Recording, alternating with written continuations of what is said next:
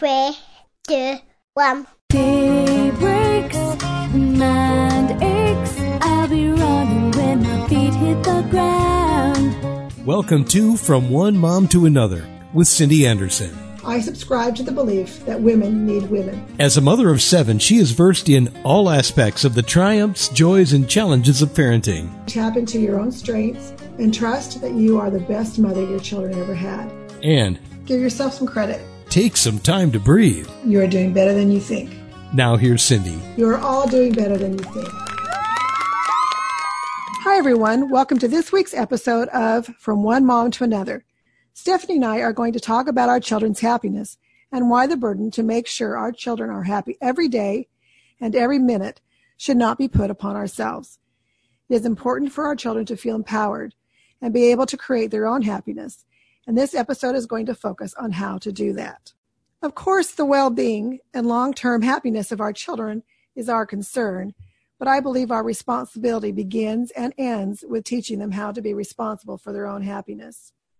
So let's go ahead and dive in and ask the question, why is helping our children take responsibility for their own happiness so important? Now, we could spend quite a few episodes on this topic, but for today, I want to explore why teaching our children to cope with boredom is such a big component of today's topic. Sometimes the best thing we can do is let our children be bored. I'm not saying this is easy, and there are definitely some negative things that can happen when we have a house full of bored children. There are fights, destructions of all types. 2 words, Britta and Desitin. That sounds like a good story. Take it, when she was a baby, she got into the Desitin when she was bored? Oh, got into it implies that she got curious. She bathed herself in it. She absolutely bathed herself in Desitin. And so given these, we all have those stories. So given this, what is the reason and what are the positive reasons why allowing our children to own their own boredom is important, and why are we not responsible for making sure that every minute in their life is filled with entertainment and things that they're interested in. When they're bored, they have a problem and they learn how to solve it, right? Right. We didn't solve it for them. And so it teaches them that whatever comes along their way, they can handle it. When we moved from Indiana to Texas, when my son Daniel was his first year in middle school, and that's a tough age. Right. Oh, it's the worst. Middle school in general, in my opinion, you take hundreds of insecure, hormonal preteens, you put them in one building together with minimal adult supervision, and then you basically just say, survive. Yeah. Survive, and hopefully you come out better on the other side. Yeah, I agree. Well, Daniel didn't know anybody, and he had a lunch period where his lunch period wasn't with anybody that was in any of his classes. Mm-hmm. So every day he ate lunch by himself. And, as an adult, eating lunch by ourselves is a luxury. That's right. But for, a 12, 13-year-old boy, absolutely, that is awful. And he would come home every day and crying and, what do I do? What do I do? Anyway, I wanted to go down to that school. I wanted to switch his lunch. I wanted to grab some kids and say, you go sit over and sit with my son and be his friend. I just wanted to solve that for him, but I couldn't. And he didn't want me to. I mean, that's the last thing he would want me to do is show up at lunch and rearrange the. Nothing says cool like your mom showing up at lunch. That's right. Reassigning the seating, changing the seating arrangement. Anyway, it was a long process of about 2 or 3 months. And every day we would just problem solve it. What do you think you can do? And so he would go try things. And I really feel like this pattern of I'm bored, I'm not happy, what can I do to get out of this situation? Right. What can I do to make it better? Helped Daniel figure out how to make friends, how to get through the lunch time, and intact and be resilient. And from that experience, it was life-changing for him. You're saying that building up confidence and problem solving in one area of your life as a child translates to problem solving in other areas of your life, that he had the confidence to keep working at this problem. To keep working it, we'd analyze it when he got home from school. What did he try? Who did he talk to? And there were a bunch of kids there that he could have went and sat with, but they were the kids that always got in trouble. Mm-hmm. And so he was making a choice to not get involved in those kids. And that in itself is a great problem-solving skill. Anyway, he finally met some kids on a bus and invited them to come eat lunch with them. Found out they had the same lunch, and these kids became best friends, became lifelong friends. In fact, they are still friends today. Oh, that's great. Yeah, and if I had solved that problem for him, we wouldn't have had the same outcome. So I think that it teaches that important skill that whatever comes their way, they can handle it, and they can try it into, maybe the first way didn't work. Yeah. So we try it, another way. Yeah, and I also think when you let your kids get bored and then they fill their time, themselves, they're pursuing things that are interesting to them. They're pursuing things that they're curious about. And so they are better at shaping who they are and understanding who they are. Whereas if we solve that boredom for them, then we're kind of pushing our interests and hobbies on them, not purposefully, but unintentionally. Right. And so, your kid can then, when you let them get bored, can pursue what's actually truly interesting to them. Right. Well, it certainly contributes to their self-discovery of interest. I feel like you kids, your love of reading and your imaginative play, increasing your imagination. I mean, all the play acting games you guys would play, like, okay, I'm going to say this. I call it the you say that game, mm-hmm. where you think of a scenario and a story and your characters. Okay, you say this and I'm going to say that. Certainly increases imagination. And a lot of the things that my kids love to do came out of that self-discovery process. I also think that it also helps kids develop and learn how to use resources that are available to them to solve a problem. Yes. And I don't know if this is the right time to share this. Oh my gosh. True confession time. Well, like one of those, you were never caught for it as a child, like, you got off scot-free. Is that what you're saying? And now you're turning yourself in? Kind of. And I apologize, William, Daniel, and Eric, for outing everybody. But anyways, speaking of resources, we were sent down to the basement one day because we were all bored and driving you crazy. And downstairs there was a broom. And our basement, when we lived in our Indiana house, had a staircase and a storage room underneath the stairs, so it kind of created a circular path. Right. Stairs. And we decided to play the broom game. One person would stand there holding the broom, kind of almost like, soldiers outside of Buckingham Palace style. Okay. And we had to hold really, really still while the other siblings ran around the circle. And without any warning, we would take the broom and try to trip someone running by us. And hold on, there was more to this. Can we point out that this was in the basement and there's a cement floor? Sure. Just saying. But there were layers to this game because each person holding the broom had to do something that would indicate they were getting ready to use said broom to trip. So the people running not only had to dodge the broom, but they also had to observe the broom holder to try to identify whatever quirk or trick it was that signaled the using of the broom. And so I would say this story also segues into another important lesson that children learn when they get to be bored. Yeah, because I'm just going to ask you how we're talking about the positive, positive aspects of having your children deal with boredom. And basically, I'm lucky I didn't have to take anybody to the hospital for a broken there were a few spills that we had to convince younger siblings that they were fine. They were fine. Don't tell mom you're fine. You're fine.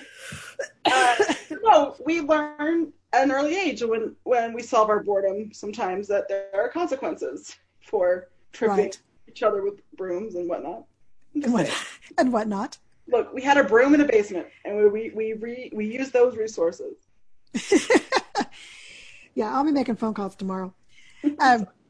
No, I think that's great. I mean, when I told my mom I was bored, she took a soda can out of the trash and told me to go kick the can. I mean, yeah, these are not. and when you explain that game to a child, what can you say? Well, you kick the can. And then you run. Well, you kick the can, and then you go up to where you've kicked it, and you kick it again. And then you go up to where you've kicked it, and you kick it again. Sometimes you kick it around your backyard. Sometimes you kick it around the block, and your friends join in. They have their own soda can. And they would kick it, and then we'd run up to our cans and kick it again. And really, that's the only rule of the game. So, however, I do feel like, having kids use their imagination, using the resources that they have, even if they turn into crazy games like, the broom game and kick the can and all of those, it does solve the problem that they're having. Absolutely. And yes, I think learning consequences, from their choices is also a good thing. I think too, sometimes when we're bored, we don't always have to think of something to do. Mm-hmm. We don't have to play kick the can. We don't have to play the broom game. We don't have to think of something fun and exciting to do or a diversion of some sort. Being bored, there's nothing wrong with being bored. And there's nothing wrong with taking some time to kind of quiet down the world and not be busy and not have things to do. I think we are almost afraid of being bored because it's hard to feel the feels. It's hard to feel the emotions throughout the day. But I think it's so important, not only for our children, but for us as well, to have time to think of things that made us upset earlier in the day, or think of things that maybe we did wrong that we need to go back and fix. And if, we always hop on a screen or we have someone entertain us every single time we get bored, then we miss out on those opportunities to self-regulate our emotions, to think through our emotions, right. to have that experience of just feeling the real emotions and the real, in the moment. Right. We had when I was growing up, we had a big, huge tree out in the front yard. And one of my favorite things to do was go lay down underneath the tree and look up at the sky. And I would contemplate life and my place in it as a 9-year-old, as you do. As one does. As one does. I remember kind of working out the order that my siblings and I were going to die. Because... As one does? As one does, when one is contemplating one's life. Bob, I have 2 brothers. Or at the time I had 2 brothers. My youngest brother wasn't born yet. But so I just figured my oldest brother, Bob, he would die first because he was the oldest. Sure. And then it would be me. And then my brother Steve, who's younger than me, would die last. And I was okay with that. I was very philosophical about that. Very, when you're 10, you got a lot of life left to live. Right. It doesn't seem so scary to die. It doesn't seem so scary. Yeah. So, that just kind of, fed my soul in my own dramatic 10-year-old way. And I'd look at the clouds and shape the clouds. And I think there's nothing wrong with being still. Right. And, I think the bottom line here is, we can have some faith in our child, in his philosophical, physical, and emotional abilities. They can do this. Right. They really can. And, but they won't ever know if we are responsible for their happiness. Step in and fix the boredom. And I would just like to point out that you can never fix it. Because if my kid said, I'm bored, and the reason why I would always say, well, then you can do some chores. That was my go-to, like if you kids, I don't know if you remember that, but. Oh, absolutely. We learned very quickly to not tell you that we were bored because none of us like doing chores. Right. So my response, and the reason why that was my go-to is because if you give your kids a list and they're bored, they aren't going to like anything on that list. Right. And you're never going to be able to completely satisfy or fulfill your child's ultimate dreams because that list is never ending. Right. So if there's 5 things that they say that we can do as mothers to make them happy, and we do those 5 things, then there's going to be 5 more things and 5 more things. And so this ability to deal with their boredom also helps them to be satisfied, to have a good result. Yeah. And that they are perfectly capable of coming up with their own plan. And sometimes it's the broom game. All I would just like to say about that is you're all alive. We're all alive. We're going to count that as a win. But we also have to keep in mind that, kids are young, they're learning. So we need to talk about ways that we can help our children, constructive ways to help our children handle the boredom. That's right. I love this quote from Viktor Frankl. And it says, everything can be taken from a man, but one thing, the last of human freedoms, to choose one's attitude in any given set of circumstances, to choose one's own way.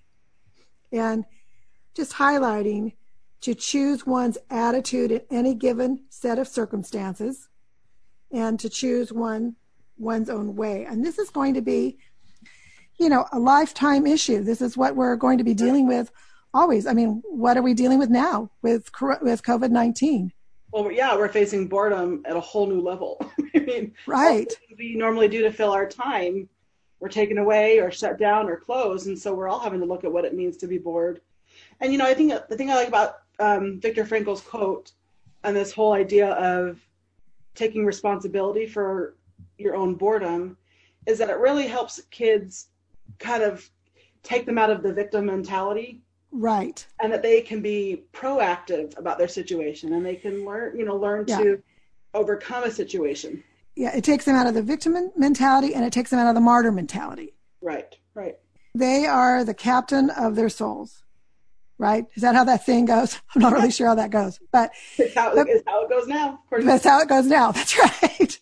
Because we aren't victims of our circumstances, nor do we have to be martyrs of our circumstance. We can bring ourselves up out of it. And this is not our children, it's nice if our kids need to learn this, but this is an adult life skill that determines success in their life. Right.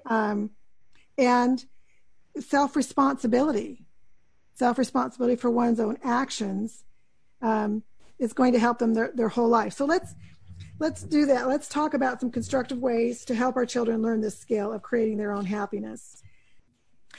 I think, in the list of constructive ways that we can teach our children how to deal with boredom and how to take responsibility for their own happiness, there is the component there that we can't just always tell them, go solve your own problem. Right. Sometimes, they need a little bit of skill. Yeah, they don't have those skills yet. And so it does take a little time to maybe sit down with them and, discuss that problem. I mean, that with Daniel and the not having any friends at lunch, that pattern had already been set. Right. What's the problem? What are you going to do? What are we going to try? Right. So one thing that when my kids are bored, I will list off resources that they're allowed to use, much like the broom, what they can have access to. I don't tell them what to do with those resources. They just, have a better understanding of what's available, Right. And sometimes they have a problem and that they really just, like you say, don't know how to solve. And so you work through that list. I think also too, and this isn't all the time, but we do have to be sensitive that sometimes bored children are trying to tell you something. There are times when they're seeking your attention, it's because you just need some. Yeah. And sometimes they do that because they're bored, and but sometimes they really, really do need you. Mm-hmm. They do want to spend some good time with you, and it's a signal that maybe it's time to find those serendipitous moments and have one. Right. With your child. Right, absolutely. But what I'll do if I'm right in the middle of something and we've snuggled and I've made sure that I've given them attention. If I feel like though they still need to work on those boredom solving skills, after I've snuggled or read them a book, I'll say, "Why don't you go downstairs and play? I'll set a timer for 20 minutes, and then after 20 minutes is over." Then it'll be time to read another book or time to go for a walk. And so I feel like I'm erring on the side of caution that they need some snuggle time and some mom time, but I'm also not completely bailing them out of their boredom by solving it completely for them. Right.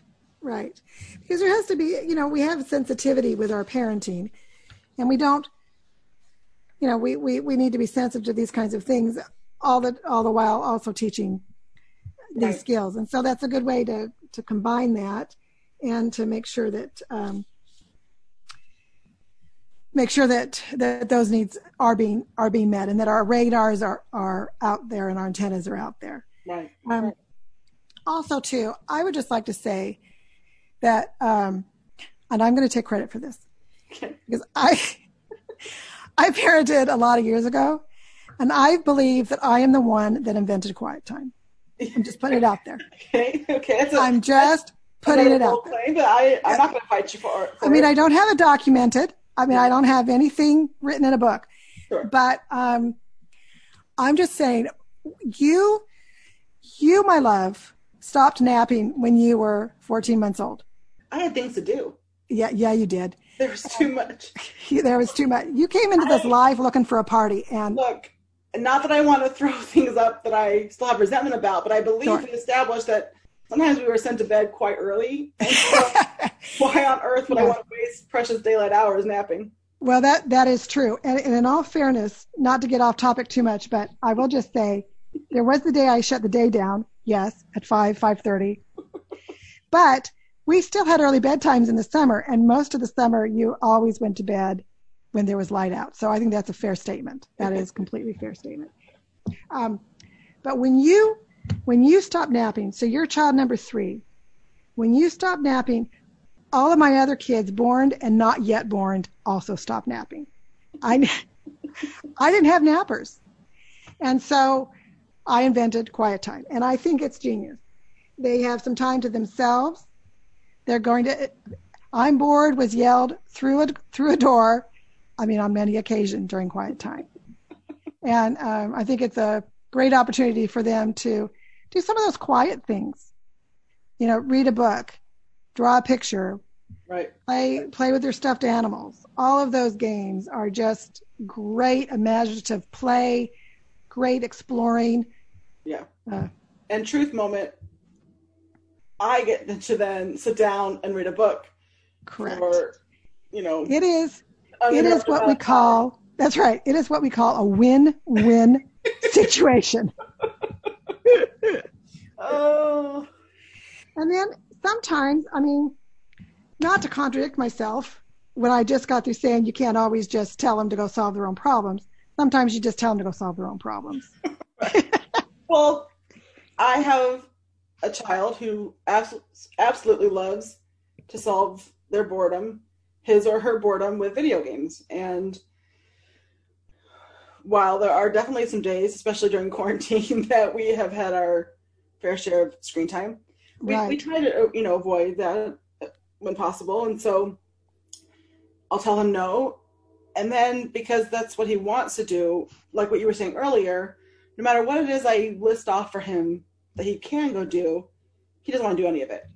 So I have really been working on and learning how to accommodate when I can, support, good ideas as they come up, the kids trying to problem solve.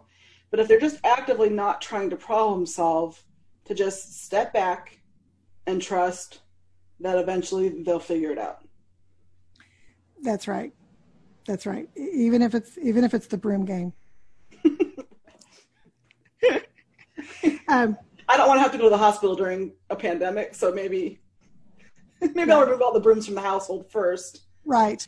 My youngest son, Michael, he served a mission for our church for a couple of years, and he was at some point was the leader of some other missionaries, and they would bring problems to him, and they would, how do we solve this and how do we solve that? And Michael would just say to them, you guys need to get ahead of this thing and figure it out. And I mean, the genius of that statement, right. They wanted him to solve all their problems, which again, if your kids are fighting and you try to get in it and solve that problem, the only thing you've done is given them a common enemy, and now you've got them both mad at you. So it never works. Right. And I just think that sometimes, yes, be sensitive to our kids' needs. Yes, teach them how to do things. Divide it, all of those things are great. But sometimes they just need to get ahead of this thing and figure it out. That time went by fast, and I feel like we only hit the surface on this topic. What I hope are the takeaways from this discussion, other than making sure brooms are safely put away and out of the basement, is first, you are not responsible for your child's happiness. We can teach and guide them through the process of learning how to cope with boredom and all sorts of life situations that cause sadness, frustration, and anger in our children's lives. But in the end, their happiness and contentment with their life rests squarely on their shoulders. Second, having bored children in the house is hard, and our inclination is to solve the problem, give them the solutions. But if we can take a step back and teach them how to do this process on their own, we are setting them up to learn resilience, to have a life of long discovery of who they are, and also develop the self-esteem that they will need to help them throughout their life. And last, but certainly not least, when all else fails, save your soda pop cans for a good game of Kick the Can. Thanks for listening. All episodes from One Mom to Another can be found on webtalkradio.net. Please come visit my website at onemomtoanother.com. Have a good week, and please, as always, remember, you are doing better than you think. I need some hard